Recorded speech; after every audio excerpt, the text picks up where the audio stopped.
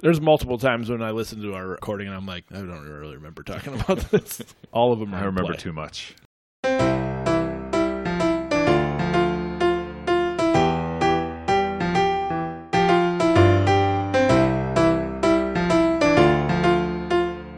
Welcome to our Film Fathers Podcast, the definitive podcast about fatherhood, film, and fatherhood in film. This is Jelani, and with me as always are my Hamish and Cicero, Martin and Brady. I know you can fight, but it's our wits that make us men. Your faults as a son is my failure as a father. And this week, to celebrate our 50th episode, we have two epic movies from the last 25 years, Braveheart and Gladiator. Not one, but two. Not one, but two epics. These could have been two separate episodes, but we decided to jam-pack them into one. Because it's our 50th. Because it's our 50th. It's a Yeah. big 50th, deal. guys. Congrats. I mean, can't who believe would have it. thought we would have made it this far? Disney got daddy issues. Hey, I stand by. That was a good topic. And technically, this is our 50th, but we had at least, We have a 51. we had a pre-Disney episode when we had a whole, the concept was different altogether. Yeah, well, we just kind of like talked about whatever. No, it was, I don't even that remember was what that more in was. the format of like picking the best dad. Right. Oh, We yeah. all brought a dad. So Oh, yeah. that was kind of a trial balloon that sailed one way and then we went the other. But yeah, I definitely congrats. I think I told Mary it was our 50th, and she was like, "Oh my gosh, really?" And I was like, very obviously, but they're like, "Yeah, it's literally about a almost year. been a year." Yeah. So we're creeping right up on it. And it's been fun. I'm loving it. It's a good time, and it's a great way for us to just kind of get together and then even just talk about some of our favorite films. I think Homework. I love the homework. You like the homework? At times, there's been a couple weeks I'm like, oh my gosh. We had some struggles. There's a couple weeks I loved homework about as much as I did back in school, but I thought you just liked the reward of the old fashions every week. that does not hurt. Martin's Just still an crushing excuse them. to drink.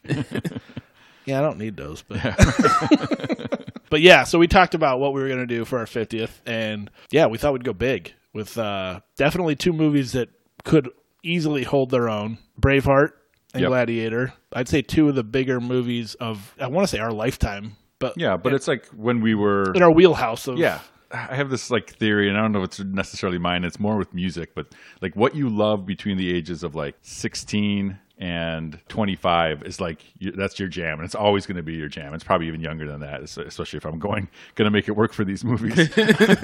But like what with the movies also that you see like around that age, maybe 13 to 25 or something, is like is what you're going to be. It's always going to be some of your favorites, and I think these for anyone in our wheelhouse demographic of dads, I think you're going to find a lot of people that these movies are their favorites or their father's favorites too. You know, we've talked about doing this as maybe like a films of our fathers, because these are probably a lot of our dad's favorites too. For the longest time, I have always said that Braveheart was my favorite movie. Yeah.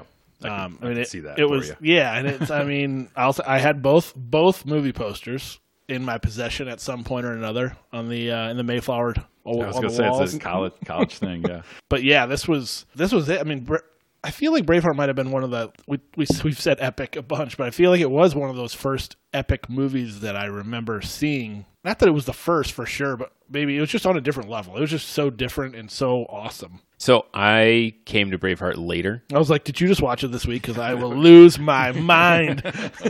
No, so before we get too far down the path, Braveheart from 1995, a Scottish man seeks revenge after his wife is killed and leads a rebellion. I don't remember getting past his speech in the field, like the freedom speech. Like you just don't have You're like, you turned it memory off? of the end of the movie. I did. I had was like- no recollection of what happened afterwards. I've seen enough. Yeah, I think I did. You probably did watch it, but I'll give you that. It's I- one of those that through the years you've probably seen it on TNT a ton or TBS. That's a 4-hour Yes, adventure. it is. That's a Snyder cut at that point. But they also cut, cut out a bunch of stuff, like 100%. a Right. lot of the gore. So I watched it And still make probably it for 4 the- hours.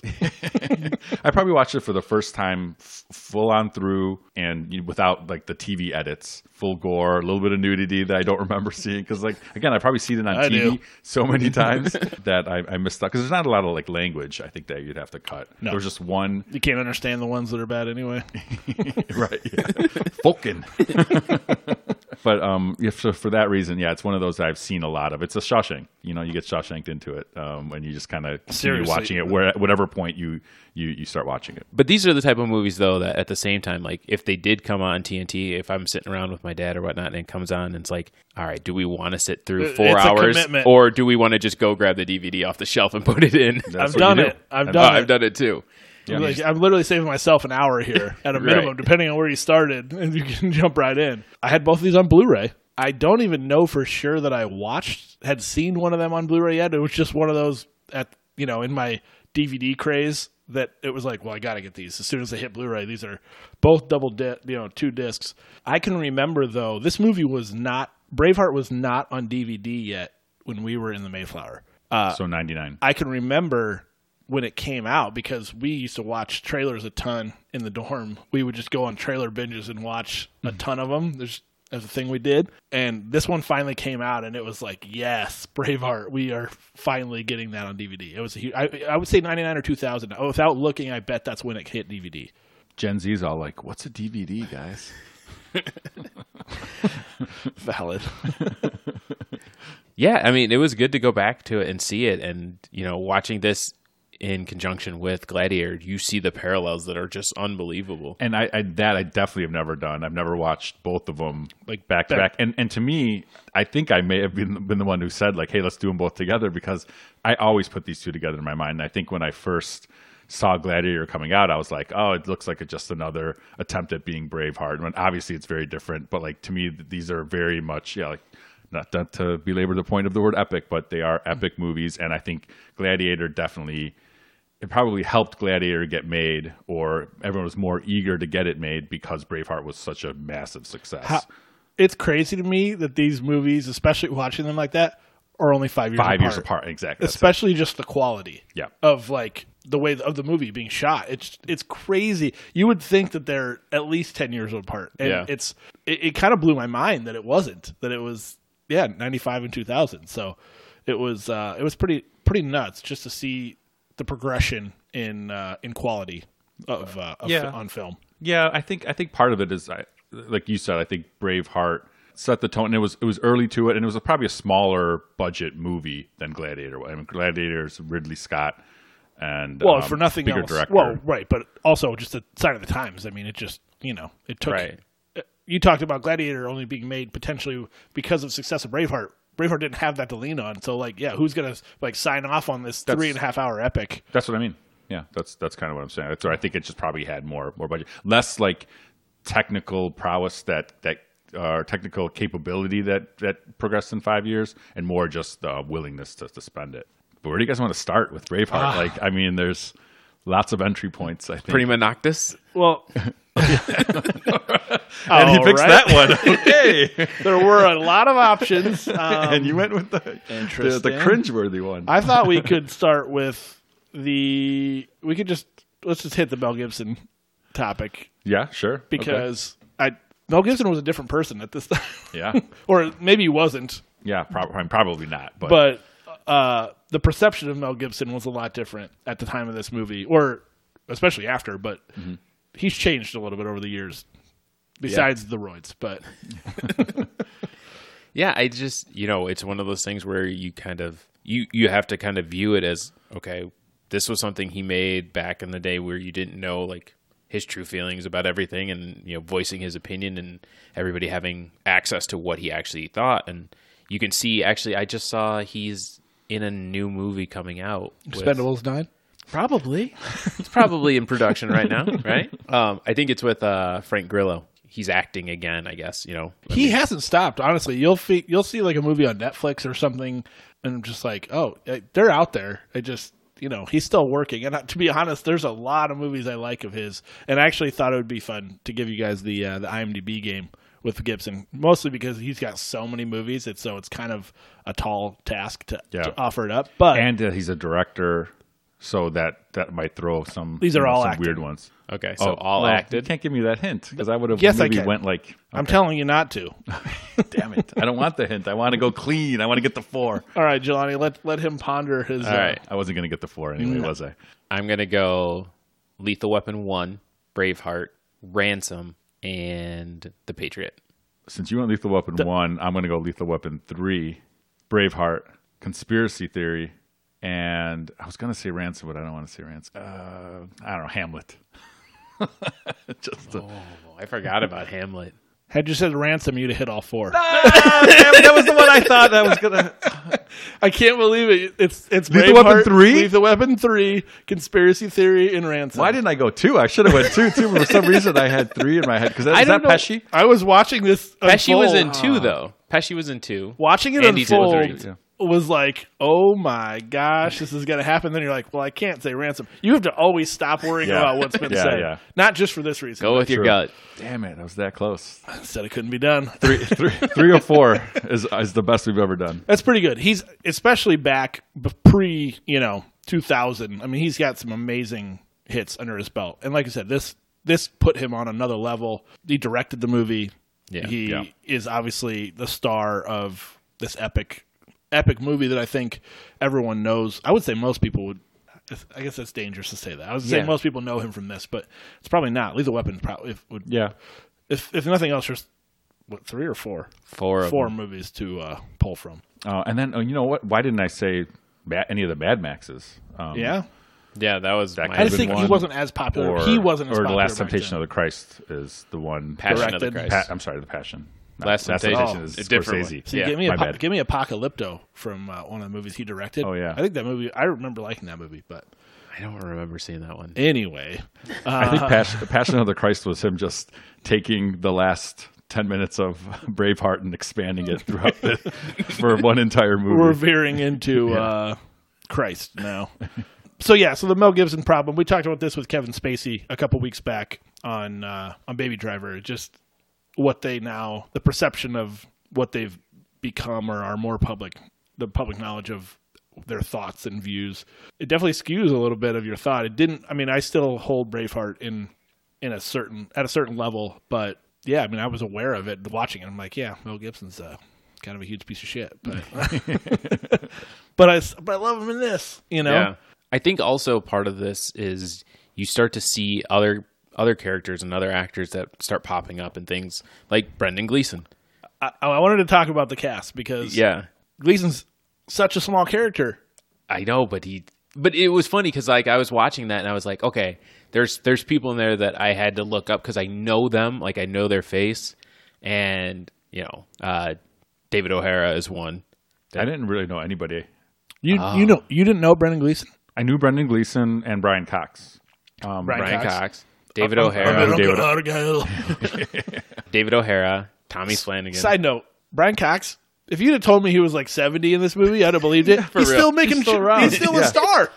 I He's like- on Succession. Yes, exactly. Like I kind of forgot that he was like until he popped up on this viewing. I was like, oh yeah, that's Brian. He was in Cox. Super Like, Troopers. Like, I mean, Yeah. he's been old forever. forever. He's got that Morgan Freeman, Christopher Plummer vibe. Like you're always old. Was this one of his early ones though? Like or no? I don't think. I mean, I'll try to see how old he is, but The one that threw me and I was struggling to figure out was Sophie Marceau. oh yeah, she was a thing at the time. Knight's Tale. That's Was the she one in a I- Night- Yeah, that's the one. Really? With Heath Ledger. I don't think so. I know that movie, but I didn't think she was in it. She's wait, in maybe I'm thinking of somebody else. Shannon Schumann or something Yeah, like that. yeah. Sophie Marceau Jocelyn. is in The World Is Not Enough. She is Yeah, that's Carlyle, about it. Robert she was Carlyle's, Braveheart like- and Bond. Yeah. and that was about all she yeah, did. But you're she right. was like, she kind of struck right then. right. Brian Cox was 49 during Braveheart, or when it was released, at least. Why wasn't she in other things? I know she's a smoke yeah. Right? and French. And then his wife. Do you know? Hold on. Did you guys know what she was in? Because So- I had to look her up. Oh, so she wasn't going to be. She's in a movie that I really will be a Brady's bargain bin at some point. Please let it be. I'm lost. I'm still on Sophie Marceau. I don't even should I reveal it now or Yeah. Sure, yeah. Why Oh, not? it's Spy Game. Yes. Oh yeah, that's a good Huge one. fan. It's going to be a hard bargain bin though because it's only got 2 huge stars and her.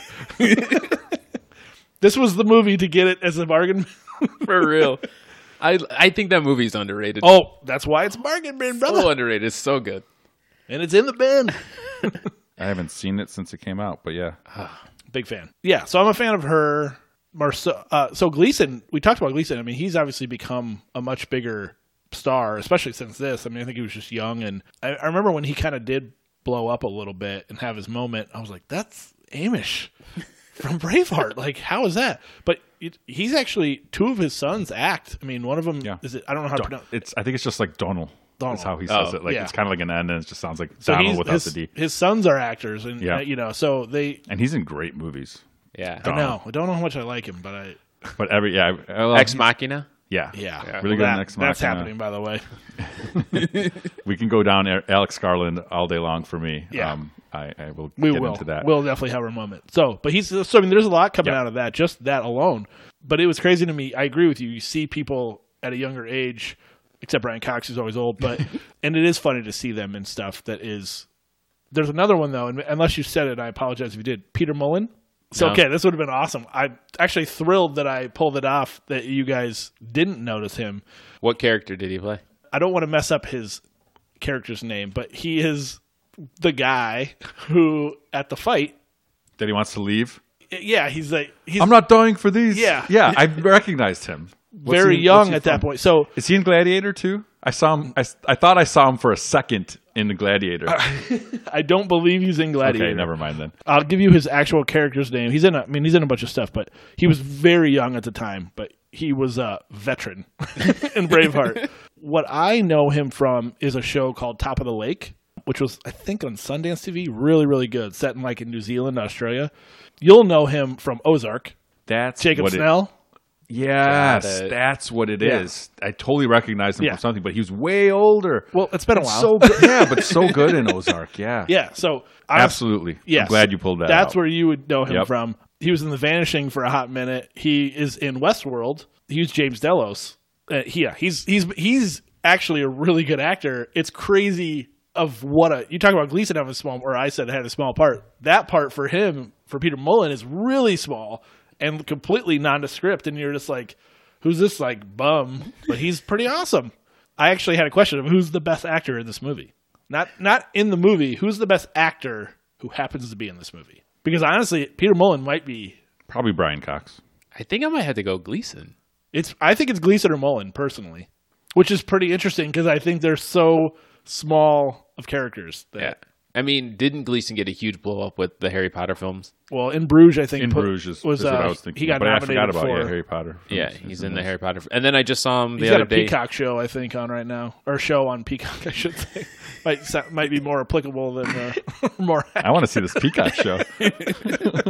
Sign me up. I just saw him in Edge of Tomorrow, or Live, Die, Repeat. Okay, well, we should do that one too. Yeah, it's great. There is an actor I cut you off as you were saying. David O'Hara. No, but I tell still me don't more. know who that is. Yeah, no one has ever. Yeah, who's should we know? So David O'Hara is the Irishman that joins up with him. Wait, he's okay. And I forgot they're all Scots, not Irish. And he's the one that says, Stephen. No. Yeah, Stephen. Yeah, okay. Right. But who is he? He's Fritzy from The Departed. Okay. He's the one that figures out that Leo is an undercover Is he cop. anything else? He's in Luther. He was in a couple episodes of Luther where he's trying to track down John Luther, and he's like IA or whatever. Okay. But no, that's what I knew him from. Okay. I've seen Luther, so I definitely have come across him. Where I cut you off was Tommy Flanagan. You saw him at the wedding. He's the one whose wife gets taken. Yeah. Yeah, for sure. Prima Nocta. Jelani's favorite part. Okay, so the reason I brought that up was because I had heard it a couple of times in different places, and I was like, I knew what it meant, but I was like, why are people bringing this up? That sounds like a terrible thing. Because Longshanks wants to sleep with his daughter-in-law. Well, I mean, that's not why they wanted to just breed out all the Scots in Scotland. I'm aware. But, I still think it was both. I think it is. Why didn't he then? Is what I want to know. I think he did. I don't think he. I mean, in the movie they didn't. They outright said it. That it was talked about many times that was the reason that he arranged the marriage in order to create. Right, they said that he would have to do it himself if he wanted an heir. But I'm saying, why didn't he? I mean, I guess that's possible. We didn't see that part. Right. Gibson. That's in Braveheart XXX. But Flanagan. Side note: I did reach out to Tommy Flanagan on Twitter to see if he would come on. No response yet. So I shot our shot.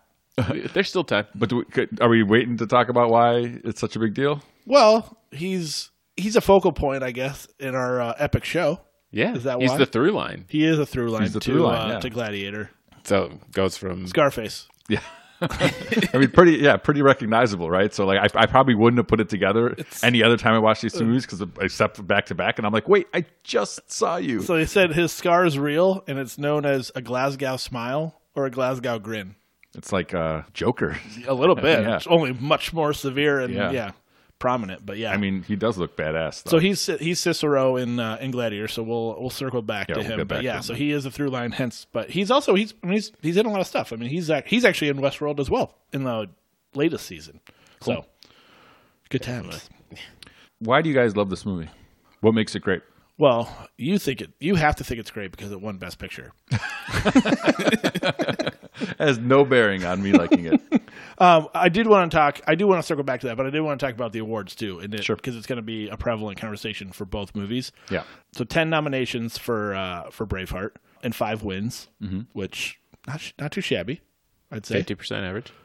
It won for Best Picture, Best Director, Best Cinematography, Best Sound Effects Editing. That's one I thought they deserved it on. Yeah. And Best Makeup. So good times, but I mean, all they really had to get was some blue paint. yeah. How much the makeup department had to wasn't do there. much. Costumes maybe more than makeup. No, the dad, Robert De Bruce's dad. You know, that's a lot of makeup. Yeah, and, there was some to look like, progressive makeup. Yeah, it kept getting worse. So Best Picture, it won, beat Apollo 13.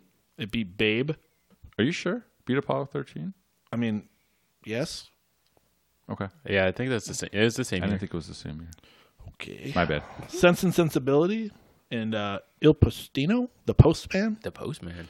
Gibson won for director over Tim Robbins, directed Dead Man Walking. Yeah, I remember Yeah, that was a big one. That was a downer of a movie. Babe, director Chris Noonan. And really, Martin's Academy loved the Babe. It's a talking pig. Who does it? Yeah, Mike Figgis, Leaving Las Vegas. Michael Radford, The Postman. Il Postino. Yeah, don't get it confused with Kevin Costner's The Postman. Oh, 2 different movies? But that's why I ask. Like, is it the directing? Is it the acting? It's the story, the writing? Is it the epicness of the movie? Yeah, so I think I always liked the fight scenes. I liked the story arc in general. I mean, you have a boy, who is, I was going to say wronged. That seems underwhelming compared to having his dad and brother killed. But sure, yeah. But yeah, so Wronged. I mean, he's got the arc to essentially come back home, and fortunately, the best looking girl in town is still available and waiting for him. So that works out for him actually pretty fortuitously, or serendipitously. Serendipitously. Yeah. But yeah, I think the whole arc of them getting wronged, that, her death sparking the uprising, and then him leading. Which was just at a tipping point anyway. Like, everyone was already right. pissed off. So this was just like the one thing that kind of pushed them over the edge. Yep. Right. I agree. And I do think the movie does a great job of the suspense of even that scene when he does come back and the attack actually happens, and everyone does revolt, is fantastic. I thought it was well shot. I thought it was well acted. It's not without its flaws in directing. I thought there was definitely some continuity errors in both movies for that matter. But I think throughout, it's just like the struggle is ongoing. He's fighting battles he doesn't even know that are happening with Robert the Bruce and his, there's like political aspect to it, and those scenes are actually pretty good, right? They're not boring. And both are long movies, but we're talking about Braveheart now. It's like Braveheart's very long too, and it takes its time, it feels like, but it doesn't ever drag. I don't think there's any fat. That's a good way to say it. I think I wouldn't cut a scene. It's weird that it does seem like it takes its time, but isn't dragging while doing it. And I think that's a pretty impressive feat. Yeah, I mean, like that's the scene early on when they're kids at the funeral. The girl gives them the flower, and there's lots of through lines things too, things that come back later on, like the flower that he gives to her later on, that napkin or what? Not napkin, like a handkerchief or whatever that they had that she gave him on their wedding night, and that's what he holds on to right at the end. All those kinds of things are just really nice, I think, touches of the movie that tie everything together. And it's just very, very well done, and not an ounce of fat on the movie, I don't think. And there's Jelani's always yearned for comic relief. Yes. Yeah. Oh yeah, I mean that's all Brendan Gleeson. I feel like Brendan He Gleeson's up. dad. David O'Hara, David O'Hara. our exactly. favorite. Yeah. But that's It's actually my island. when I had the two like funniest good, that's lines good. that I had from the movie were after Hamish's dad gets shot with the arrow, and they're Yeah. like, "Hey, you hold him down. You poke him. I'll hold him down." And then the next guy's like, "No, you poke him. I'll hold him down." Then they stab him with it, and he's like, "Oh, that'll wake you up in the morning." And then he goes and punches Punches him. And then when they were talking about like the spears, and he's like, I need long spears, twice as long as a man. "Oh, your mom's been talking about me again." It's like some men are longer than others. Yeah. Oh, your mother's been telling stories about me again, hasn't she? And they're all just cracking. Side up. note: It's that so good. dad, I didn't even look up his name as an actor, but he's fantastic. Yeah, Old, yeah. he was great. To your point, as it being a great movie, I don't think it is. Okay, that's a fair. I assessment, literally too. said good, great, bad because Yeah. I hold it in a pretty high regard. I don't know that it's my favorite movie anymore, but I definitely am all Definitely not my favorite. I'm all for you explaining why you think it's So awesome. in comparison to watching it against Gladiator, I feel like there was a lot of stuff like the side stories with Robert the Bruce. I don't know if I needed that. Mm-hmm. I felt like him going back to talking with his dad and stuff. Like, yes, you get to see like he's not living up to the dreams and ideals that he wanted to for Scotland, and William Wallace is. But at the same time, like, did I need that? Not really, because I'm focused on William Wallace. Like, that's who I'm interested in. So I don't know if you necessarily needed that contrast, because you also had William Wallace contrasting against Edward Longshanks. Those are the contrasts that you could deal with. Like, Robert the Bruce kind of was like, he was an annoyance in my opinion. Yeah, see, I think it's more of a. You're talking about like a black and white, good and evil battle. I think what Robert the Bruce brings to it is the whole like Batman kind of a thing, which you're gonna like. Dark Knight, White Knight. You know, Robert the Bruce is the White Knight, and William Wallace is like the Dark Knight kind of situation. Like, and he needed to become that, so he could be the face, right? He could be the symbol. I guess I'm kind of mixing it up here, but like William Wallace is the symbol, but Robert the Bruce is the one that had to lead at the end. Otherwise, you don't have the end. You don't have them fighting for their freedom and then winning it in the name of William Wallace because he's already gone. That, to me, the Robert the Bruce character, and maybe some of the scenes are overdone, but I think his story, I think that's what this really is more about his story because he was the actual that's why he's king. the narrator. Yeah, that's why he's the narrator. Like, I think all those things make it better than just like your average, oh, it's the king versus the bad guy kind of story, which I think it would have been more average if it didn't have that. So, not to diametrically oppose what you just said, but You should though. I mean, I think I would agree with Martin, and I think that just because I do really enjoy the movie, and I think that part is crucial. I think it's annoying at times, but I don't think it's I'll give you that. annoying in a way that is bad for the movie. I think it's like it's one of those, we kind of alluded to it previously, that's actually good that it's annoying. It's an annoying part of like the struggle, and it's exactly why when he rolls up to the battle and the guys are talking are like they didn't come to fight for those guys. They will fight for William Wallace, but he also isn't really necessarily prepared to lead the country, right. and be whatever you want to call it, whatever the role, the title would be, Yeah. king or whatever. But I think that's another through line that ties both of these together is the best person to lead the rebellion or to lead, the fight against the ruling the party is someone who doesn't want to do that. Yeah. It's someone who would much rather like, hey, this is a job that, yeah, I'm good at, but this is not what I want to be doing. I would rather be at home with my family, raising kids, farming. Yeah, they both said it, right? Yeah. William Wallace was like, when the dad asked, like, do you want peace? He's like, yeah, if I can. Like, but he was thrust into it and stood up for the occasion. And same with Gladiator, same with Maximus. Northern now. What's that? Oh yeah, no, yeah. See, that's why subtitles helped because I didn't know. Northern now. Oh, it's fine. I really crushing Irish accents lately. One thing I really appreciated, and I can tell you, I owned the CD, the soundtrack to this movie. And I loved it. Kevin would actually probably be able to tell you. I think we played it many a times. And It is good. It's It's a good score. It's just so different too. I think that helped. I mean, it's not like anything else I listen to. It's got like that whole Irish or Scottish fife thing, and maybe some bagpipes mixed in somewhere. Definitely. Yeah. Outlaw tunes on Outlaw Pipes. One of the other things that Brian Cox says that I say all the time, and I probably wouldn't have even been able to pull that it's from this movie, but, well, that's something we shall have to remedy, isn't it? Yeah. I say that to my kids. I'll just say it. Anytime someone doesn't know something or something's not, I'm like, well, she'd have to remedy that. Yep. I love it. That's an all-timer. And then he says it. Again, he says it to her, when he wants to teach her language. Yeah, and that's the things. Those are the things that I picked up on this time watching it. Was not only when he's talking to the queen or the princess the first time that he speaks all the different languages, and they're like, "Oh, would you rather have it in French or Latin or Italian?" And then I also didn't remember he just goes full assassin and just starts killing all the guys that deserted him. Yeah, with the horse. Rides in on the horse and then jumps off the turret or whatever. That might have been an unnecessary scene, I guess. I don't know why the horse had to go over, but whatever. Well, and there's something I didn't take the note down, but there is something to do with they do use fake horses in numerous times, but Gibson was adamant that no one can tell when a fake horse was used. I thought except I saw the a fake one horse. falling out of the window. Yeah, like a rigid horse.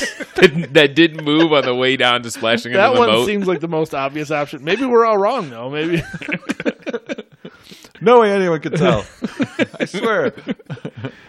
Yeah, but the battle scenes are all really well. I mean, so he directed it. I mean, you do have to give some credit, I think, to Mel Gibson's direction, and it's just the amount of the extras. Academy did. Yeah, you're right.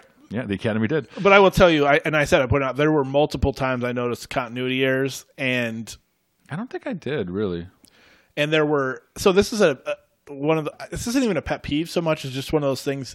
Is it impossible to film like a bloody battle scene without like blood splattering on the camera? I know. I don't like that either. I know, and it happens all the time. And I think sometimes. So do you think it's just that they're like, this scene's too good, we're keeping it? I don't care if blood's on the camera, or they like it. There's a thing. Yeah, they like. There's also like the camera glare thing. Like where you see like the sun spot like move through the camera. It's like circles. They used to have a bunch of ways to try to get rid of that because they're like, oh my god, you see it's a lens and then it takes you out of the movie.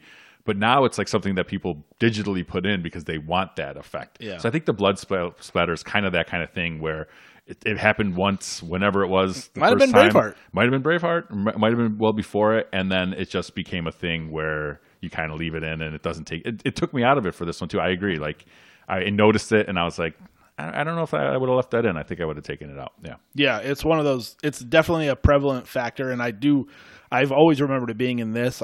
There's no way I could tell you that this was the first one, but to your point, it doesn't take me out of it per se, but I always notice it.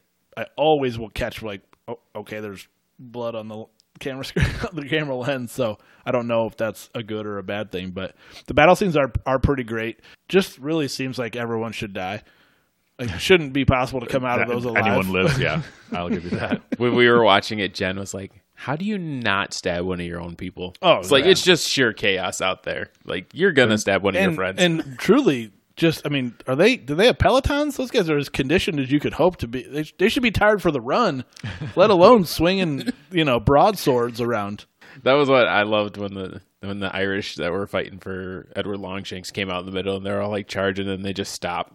And they're like, hey, what's going on, buddy?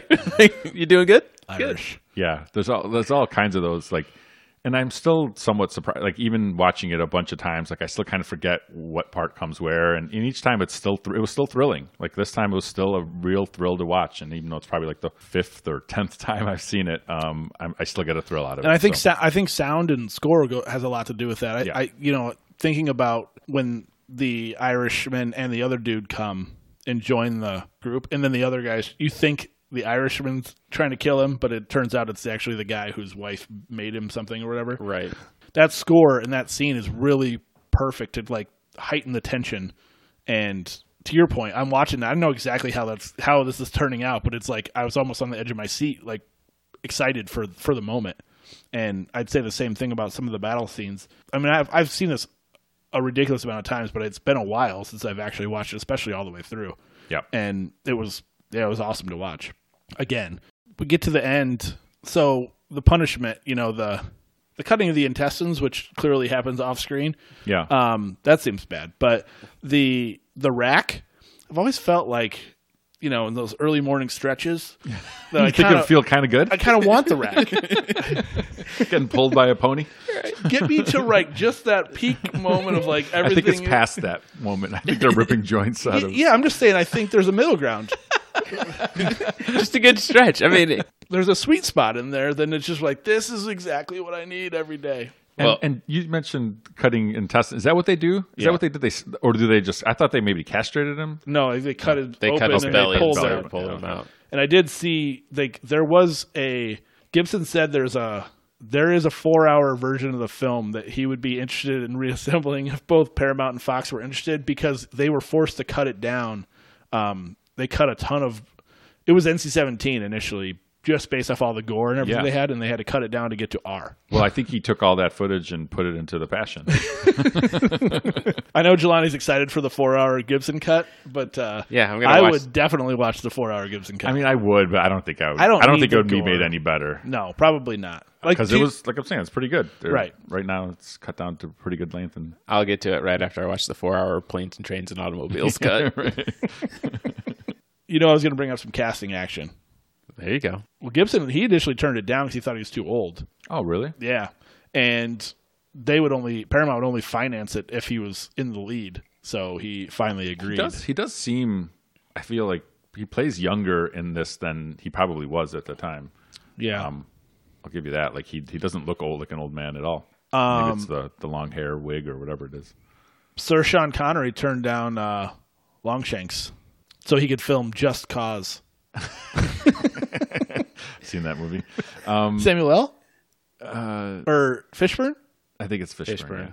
I can't remember. I feel like I saw it. I've definitely too. seen it. I couldn't tell you much about it. Anyway, I think Longshanks was pretty good. I thought he was good, yeah, because I've never seen him before in anything, and he definitely just has that. He's evil. He just has that evil persona, and he played it also well.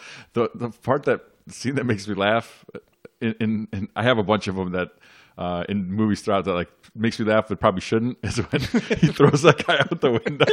He's like, "Who's this guy talking to me?" And then he's like, "Oh yeah, let me hear your strategies," and it just tosses him. Oh my god! Well, and it's his laugh every time. Yeah, boyfriend, right? or, it's his son's lover, and the son taking out the knife trying to stab. I don't know. It shouldn't be funny, but it is to me. No, I wholeheartedly agree. I agree. Daniel Day-Lewis, Liam Neeson, Christopher Lambert, Jeff Bridges, and Robin Williams were all considered at one time for William Wallace. And did you say Robin Williams? Yeah. And obviously, we're talking 95. He could probably do the accent really well. Yeah, maybe.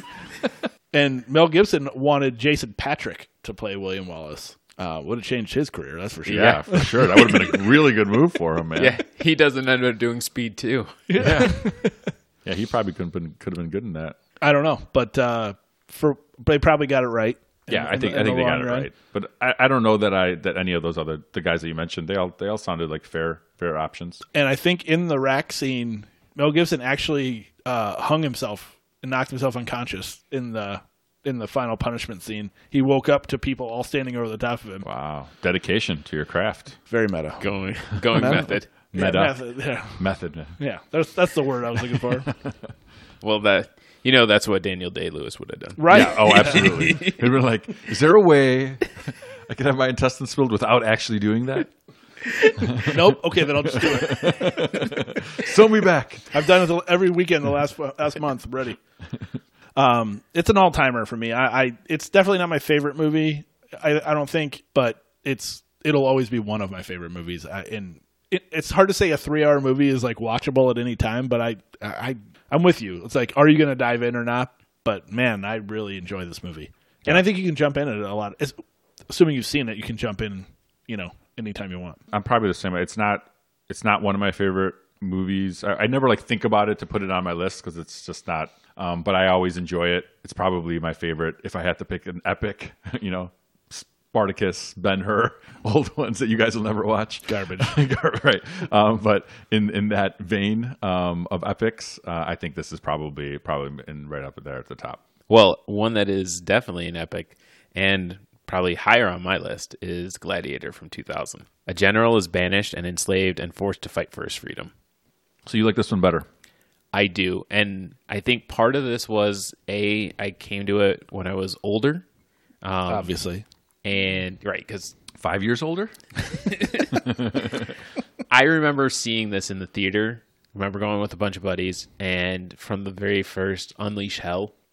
So that line to me is always like, it's not the one that everyone knows from this movie, but that one to me is one of the, I agree with you. I think we saw this like twice in the theater, and it was like, on my signal, Unleash Hell. And it's so early, and it's just like so boom. Yeah, I think this one, I mentioned in Braveheart that they take their time and it doesn't feel like it drags, but this one does not waste any time. It goes right from the beginning. They're in a huge battle.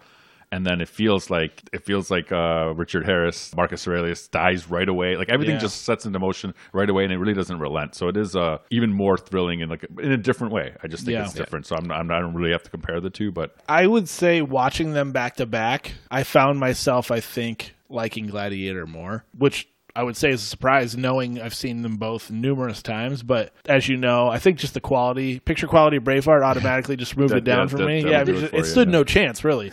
No, it isn't just that. I think I enjoyed, and I actually watched, it wasn't the director, it was like the extended cut. It was on the Blu-ray. I mean, I think it was legitimately like 10 minutes longer. It wasn't, but it outright said, this is not the director's cut. Ridley Scott said it in the beginning. He's like, Ridley Scott loves to have lots of different versions, as we know, talking about Blade Runner. Yeah, right. There's like 5 or 6 of those. Yeah, so this was 2 really long movies back to back, which I actually had thought I might break them up and watch at least one of them over the course of 2 nights, and I didn't. I just suffered the consequences the next day. Yeah, this one, to your point, right out of the gate, it's so good. There was like no stop. There was no way I was stopping. Yeah. No, it's really hard to find a break. Yeah.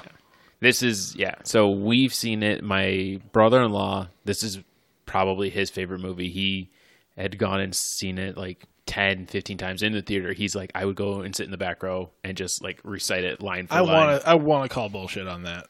10, 15 times in the theater? In the theater. Wow. That's insanity. It's a lot of money. Legit, I think, by definition. Doing the same thing.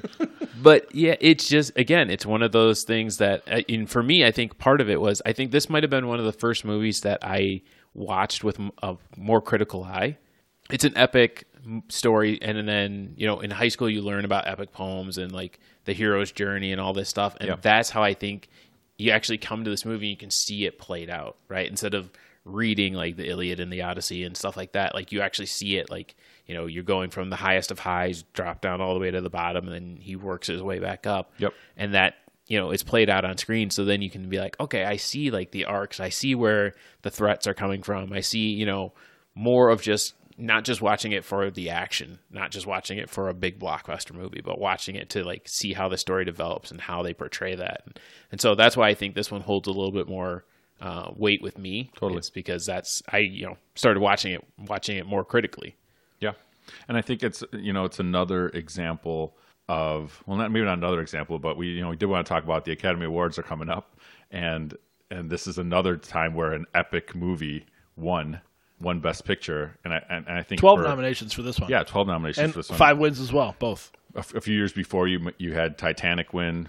Obviously, we had Braveheart win 5 years before this one. But I just feel like now, where are these movies? Why aren't they being made at all? They're Marvel. That's what it's morphed into. And then they're not winning. Yeah, it's morphed into because the superhero they're a comic movie. book movie. Yeah. And then because of that, it's not considered on the same level. Yeah. I agree with you. I just think there's a really big hole for an original story done that's not and we've talked about this a couple times. I love the superhero movies. I'm fine for what they are. I'm good with the big budget, and those are like the tentpole movies that keep studios afloat. But I feel like we still need something like Gladiator and Braveheart. I think part of that, and it's interesting. I think you talked about it with Braveheart or earlier in the episode that like Gladiator might have been easier to get approved because of Braveheart. I would question if they still just won't sign off on the budget needed to make a blockbuster like this because it's still crazy. They will probably still make a ton of money, but it hasn't been without the flops. Like Troy tried to be Yeah. Gladiator shortly after, and then there's numerous other movies that probably Yeah, you're right. didn't get there. Yeah, you're not wrong. They were, but I don't even seen. Actually, I think I have seen Troy. But, I definitely saw Troy Brad Pitt Yeah, was in it. we're right, yeah. I was like, obviously, I have to watch it, but as Achilles, right? yeah.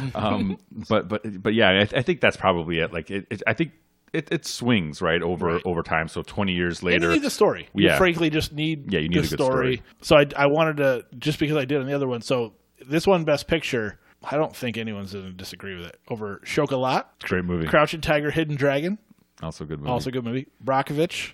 Brockovich, Aaron Brockovich. Yeah. So good. Was there a different one? Yeah, I was just thinking. I don't Sorry, know why. I don't Sean know why I did Brockovich, that. actually. So close. Yeah. Traffic was the other one. Which, Wait, what's Travis? Benicio, Michael Douglas, Drug Cartel. It's Oh, yeah, Steven Erica Soderbergh. Christensen. Soderbergh, yeah. Soderbergh. Or, Yeah. and you might be right. I don't know how to Yeah, pronounce it. DEA and the Drug Cartel. Well, actually, so Soderbergh won Best Director over Ridley Scott. With With didn't he do Aaron Brockovich too though? Who directed that? Soderbergh was up for both. Wow, that's what a good year. He's one of my favorite directors. And Yeah, we should probably Soderbergh an episode. yeah, let's do that. So yeah, Traffic. He had Traffic and Brockovich in the state. He was up for both, and then which beat Ridley Scott in this. Traffic needs a rewatch for me because I own that think I one. remember I had liking that one it, too. and I don't remember anything about it right now. I liked it enough to own it, but that doesn't mean it's good. Oh, the drug czar thing. Yeah, okay, I remember. Nah, it wasn't that great. I feel like we just said Drug Cartel, but no big deal. Czar. Where I thought was interesting was Crow winning Best Actor over Jeffrey Rush in Quills. Did anyone see that? No, I actually. You did, didn't No, you? I did Okay. not. Okay, I have because you not were the seen it. chance. I know. thought. Yeah, I know the movie. I remember being like, "Oh, Ed Harris and Pollock. I've seen that." I didn't see it, but I remember Jackson him. Pollock. I'm familiar. painter. Just because I didn't see it. Again, doesn't mean Sean Pollock. Splatter painter. Javier Bardem in Before Night Falls, which I feel like might have been him on the map. Yeah, it did. He didn't. Yeah, he didn't win, right? Because Cameron Crowe won. Tom Hanks in Castaway, and Crow Yeah. won. I'll be honest. I liked this movie. I don't know that he was better than Tom Hanks Yeah, by himself in a movie. I don't know. I'll say that, but it is what it is. Yeah. Right. And the reason I point that out is this movie put Russell Crowe on the map. See, for me, Not on the map. Yeah. He'd been in stuff, but this put him in yeah, like leading man type stuff, and that's why I wanted to do our second round Oh, okay. Let me not go there. I almost went to the of IMDb. top four for Russell Crowe. Jelani, you can go first, so Martin can keep cheating. He really see it. wants to go 4 for 4. All right, so Gladiators 1. I'm going to go State of Play 2. There's one where he's like a senator or something. I'm going to be failing on this one. Isn't there one with Leo? Is that the Insider you're thinking of? Maybe it's The Insider. I think so. Yeah, that's Okay. what I kept thinking Inside Man was.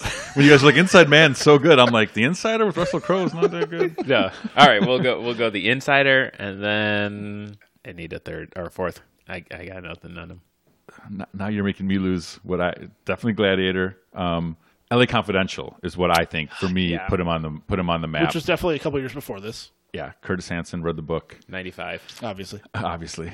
There was something where he was like, and I can't think of the name of the, but he was like a digital something. It was like a computer thing. No. I know what you're thinking of, but it's not going to be in it. It's It's not gonna be a top- Virtuosity. Virtuosity. Thank you.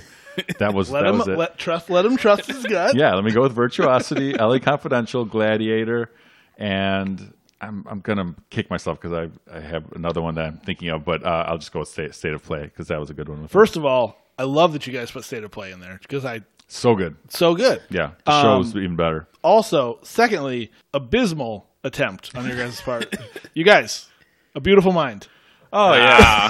The other one that The won other Best good one. Picture. You're right.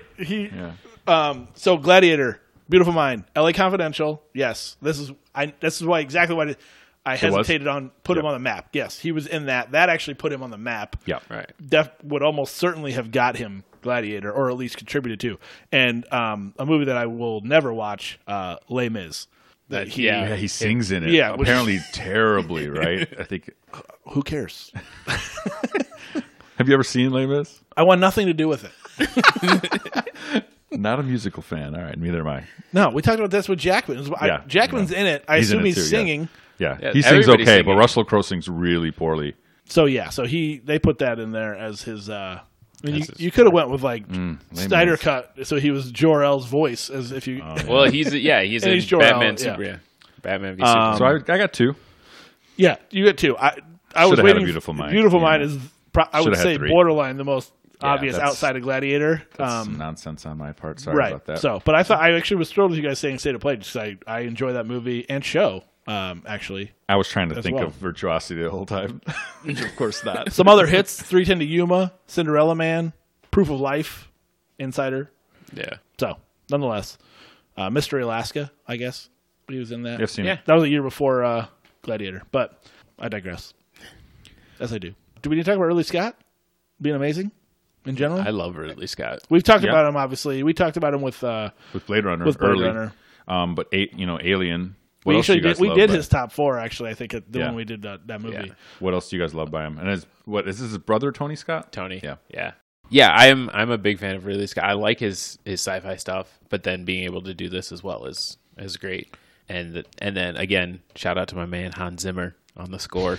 Your man is right. I love Hans Zimmer. Yeah, I mean he hasn't done anything wrong.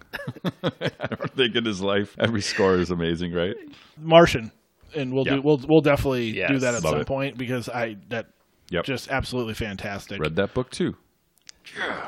So before Gladiator, I was trying to see. So he also does Black Hawk Down the next year, and I am I love Black Hawk Down. I think that is fantastic. I need to rewatch. That's another one that's you look through the cast and you're like, whoa, you Yes. were in this? You were in this? That's you can connect actors by that. That's a good bridge to get people from one to another. I think you guys like the Epics. Jack Ryan, the Jack Ryan, Black Hawk Down, like maybe war soldier movies more than I do. I think I mean, anything with Josh Hartnett, I'm in. Pearl Harbor, yeah, bring it. Yikes. Yeah, I mean, Hollywood Homicide? Hartnett's in it. It also brought us Banna. This is Banna. this is what Right. put Banna Yeah, that was on Banna the on the map. map. G.I. Jane was right before it for Ridley.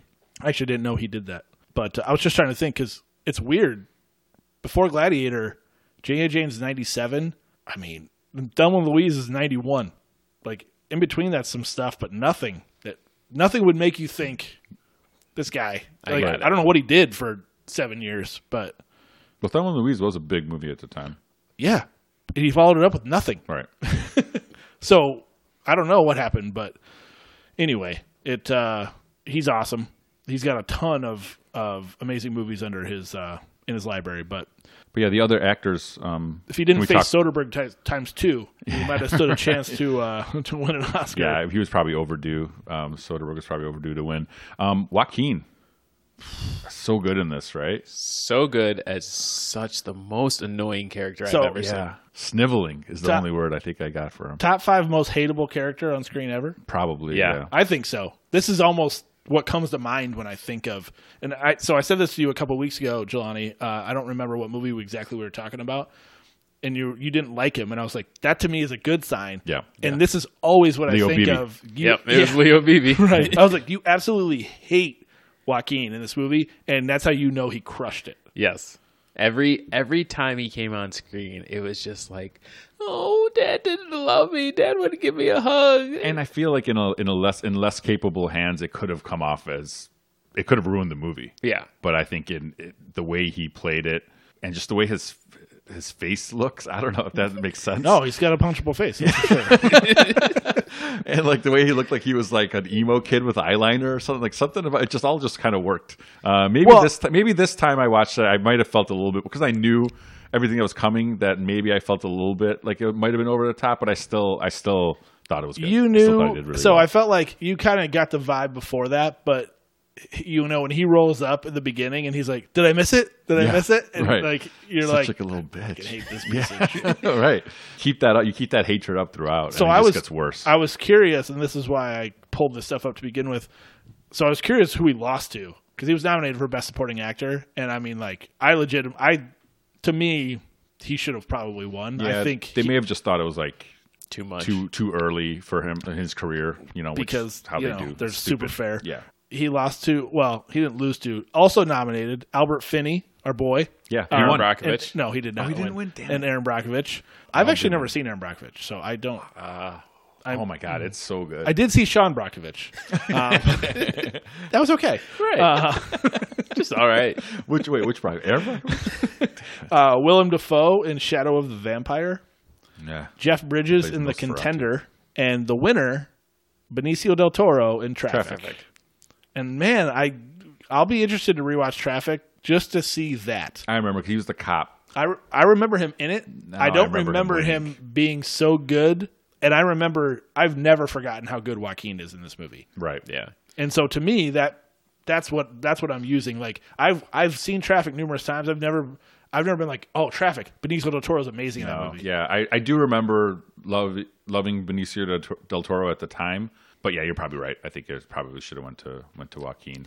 So in the extended version, did you guys see the scene where he finds the two guards that were supposed to kill Maximus? I saw this. Who finds him? So Commodus and his general find Joaquin Phoenix and the general. and the general. They find him and they tie him up and they're like, Oh yeah, when he stands between them. and he stands between Yeah. them. Like that scene, obviously it wasn't. In I the think it original. should have been in the movie. It should have been because it shows. It just shows you how ruthless he is. And when he finds out that they had told him that he died, and he comes back and he finds out obviously that he's alive.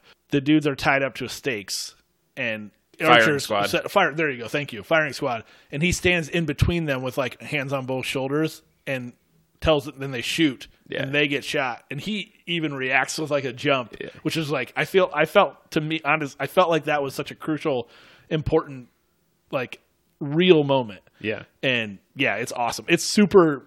I don't know why they cut it out. I don't either because it was like, he basically goes to his general. He's like, well, if you don't know what they know, then how are you in charge? And if I don't know what you know, how am I in charge? And he goes, so I have to always know what's going on. You have to always know what's going on. You didn't know this happened, so now give the order to end these guys' lives, like because they failed their jobs. And he stands in between like the archers, and he had told the archers to like knock their arrows and pull them back, so they're like sitting there struggling not to let go. That was a great touch. They're all And like, he's like- you're seeing fingers like twitching because the guys have held this thing for like they're holding and holding and holding. And he's just walking around talking like, I don't care how long you have to in hold the firing this. line too. Yeah. It's awesome. It's pretty awesome. So he spares. It's Quintus that's in the middle. It's the general that's Quintus? in the middle. No, Quintus is off to the side. He's off the side, but he's standing in the he's middle. talking to Quintus. Joaquin's though. standing in Yeah. the middle. But he's talking to Quintus the whole time, and these guys are holding arrows, just waiting. And he's talking to Quintus, and then he's like, "Give the order." Yeah, okay. And then he finally does, and has to kill his own guys, and it's really good. I wholeheartedly agree with you. That should have been in the movie Yeah. to make it whatever 2 more minutes longer. Right. What they should have cut out is the famous continuity error in this. Have you guys seen it? I- Or I guess it's not a continuity error, but it's there's a scene very blatantly where one of the chariots flips over and you see like the helium tank or whatever like hydraulic tank that like is meant to shoots it up in the air, like it's Yeah. uncovered by a blanket and you just see it plain as day. It's huge on the screen. There was a continuity error in the first battle when they are right when it's getting started. They show the barbarians are all like kind of like chanting like "Bring it on," and there's already arrows all in the ground in front of them, but nothing's happened yet.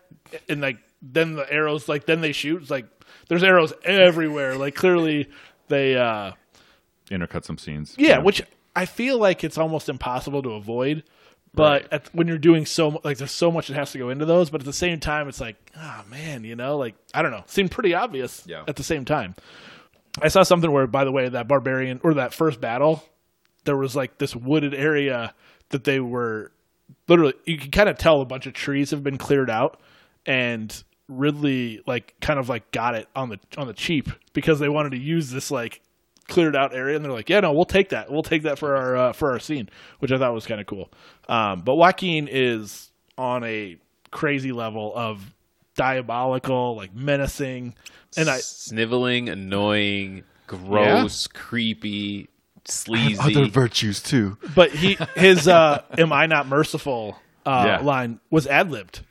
Oh, really? Yeah, and Connie Nielsen was her reaction was real because When he yelled it at Right, the because- second time, yeah. and it's awesome, fantastic. You watching that? I was just so engrossed in the scene. Can we talk? I need to talk We can, no matter what you're going to say next, we can. to Connie Nielsen's agents. You guys got to start reading these scripts. Actually, then no. Actually, is the answer. Talk about Devil's Advocate. Devil's Advocate, exactly. Like she's always got Basic? a brother that's trying to get with her. Right. I'm like, yeah, another incestuous relationship. Yeah. Like, you guys want to read the whole script before you give me these roles? I think everyone's signing up for Gladiator. I'll be honest. Like, she was good. I thought she was pretty solid in it. And you talk about talking to her agent. I feel like just not quite in enough. I like Connie Nielsen. Yeah, she could be in more things. Yeah. I mean, she's been in the Wonder Woman and Justice League stuff. She's the mom? She's, of, Hippolyta. Yeah, Hippolyta.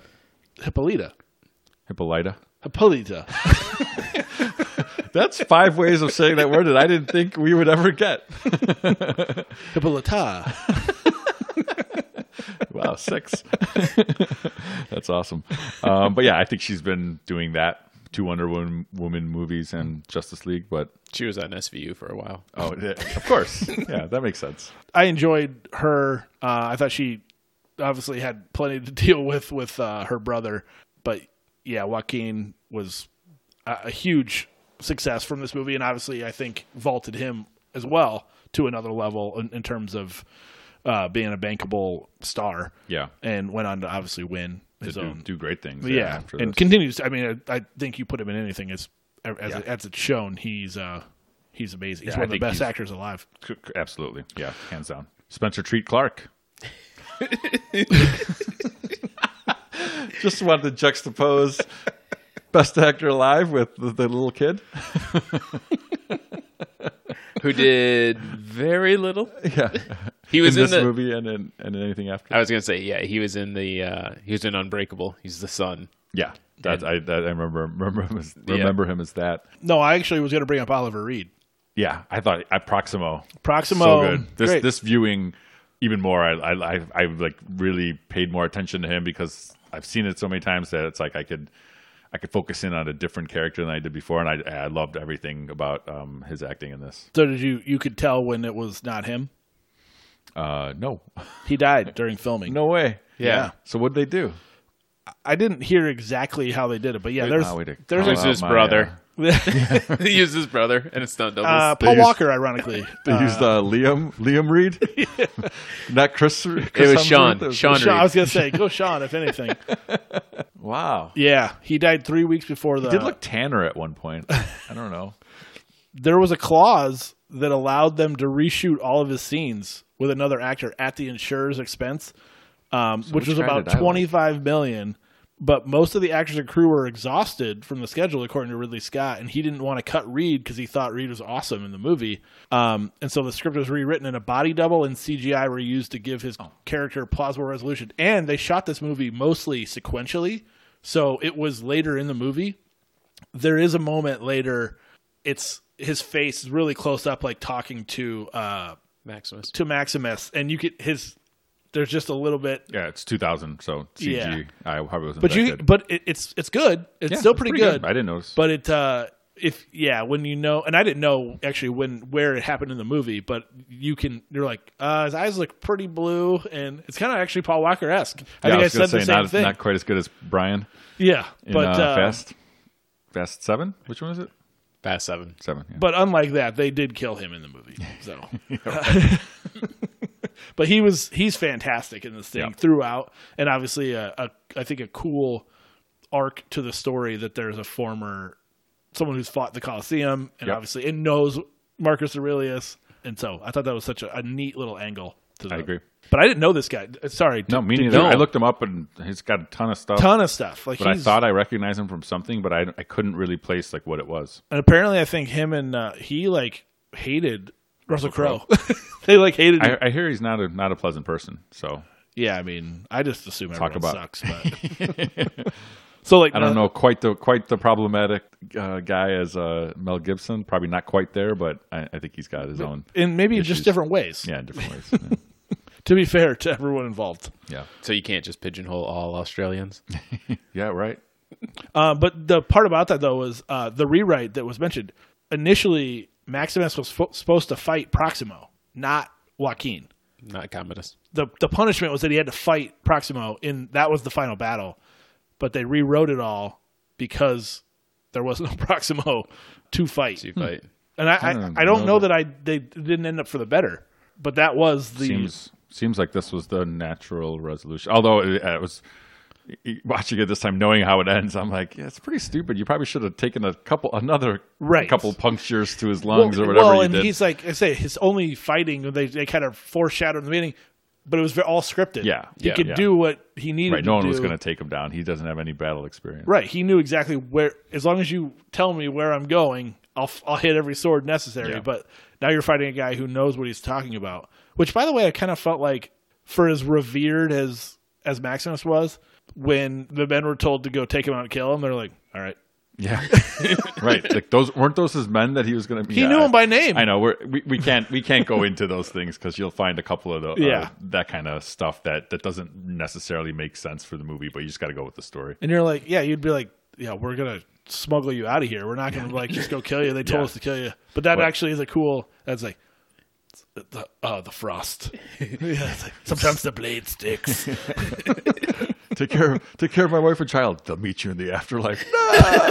It's like that's what I'm saying. Like it all happened very fast, right? Like there was no negotiation there. It was all like you're saying that he just turned on him and that was it, and then it was over. And seeing a kid get knocked down by the horse, I've always remembered it being not something I want to see, and it's just like it could be worse, I guess. Like they just kind of show it, but it's like that's so fierce. But both these movies have like some of those heartbreaking things, right? Yeah. Like the people die like just when he comes back from or looks for her in the grove, his girl Murrin. Maybe in the grove. Yeah, and then he's there. He's looking for her. She's not there, and then he goes back and finds her. And this one, when he goes to see his wife and kid hanging and charred. Yeah, snotty. And then Joaquin saying like, "I heard that your son," like just totally goading him with the best stuff you could say. That adds to or the worst his stuff. hateability. Yeah, right. Yeah, it's exactly what he would do too, because it's just in that character. So it was good.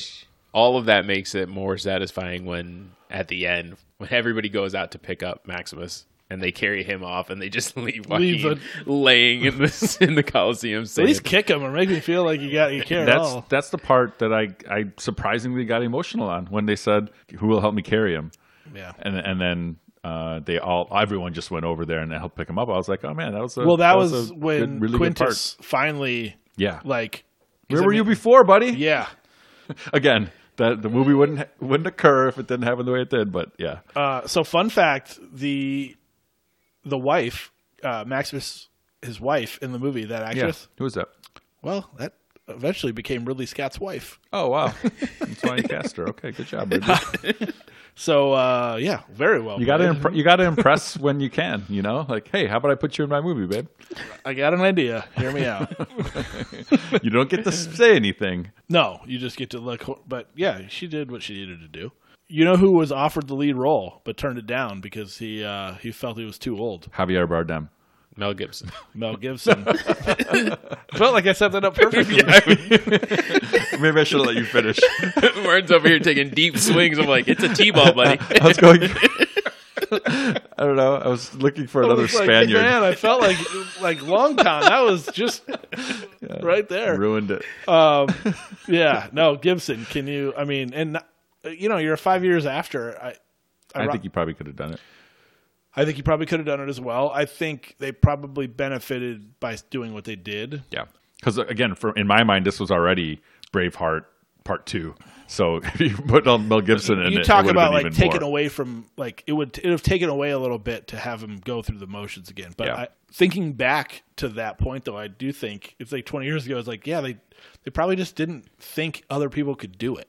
It's like, and you're putting this in Russell Crowe, who really hadn't. It's like studios aren't very imaginative. $100 million to trust someone who's never done it to carry a movie like this. Yeah, and then. Yeah, it's like if it doesn't work, but you also could turn someone into a star at the same time. And why did they call him a Spaniard? I still don't fully get it.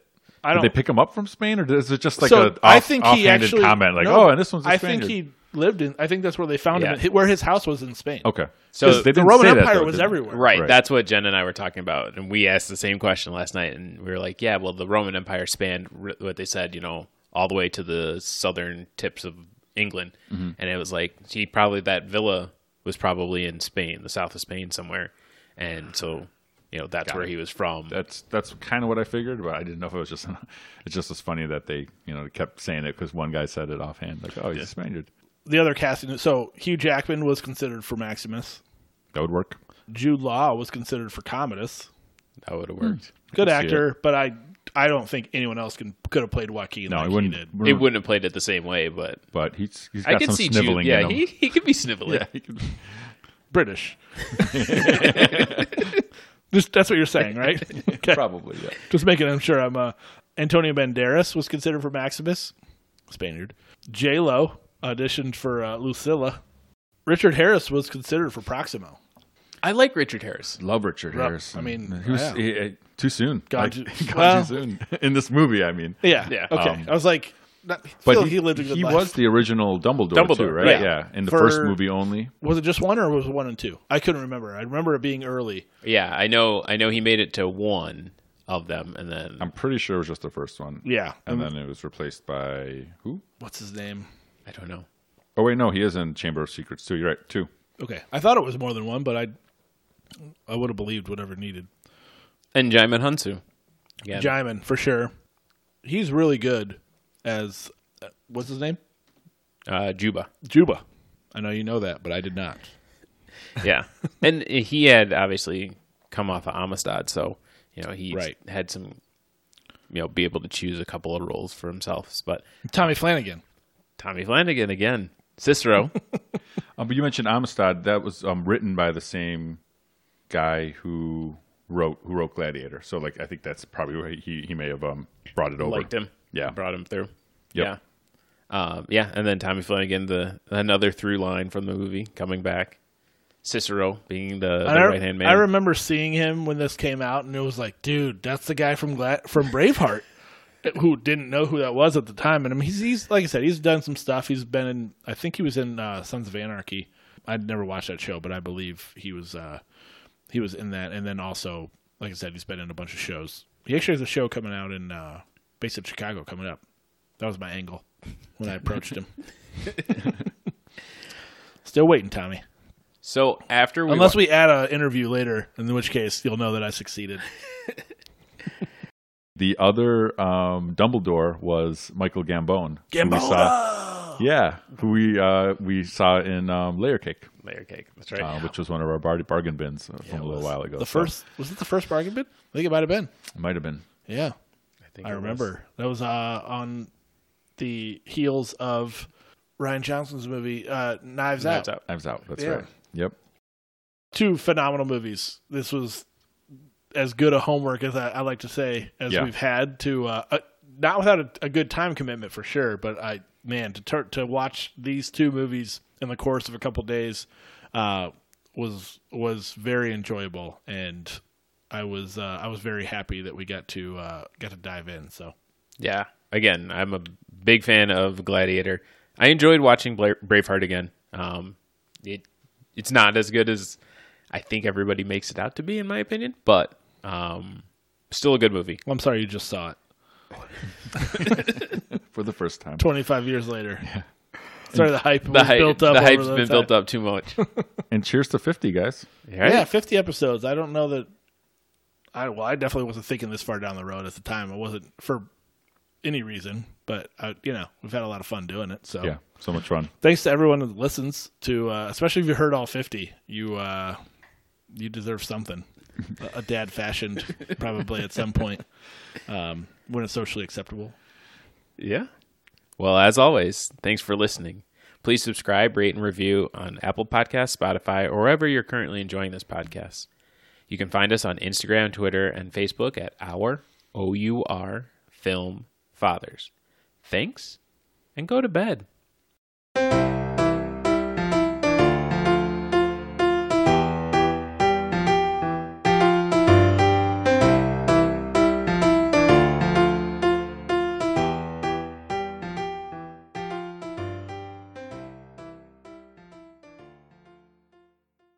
Unite us. Unite the clans.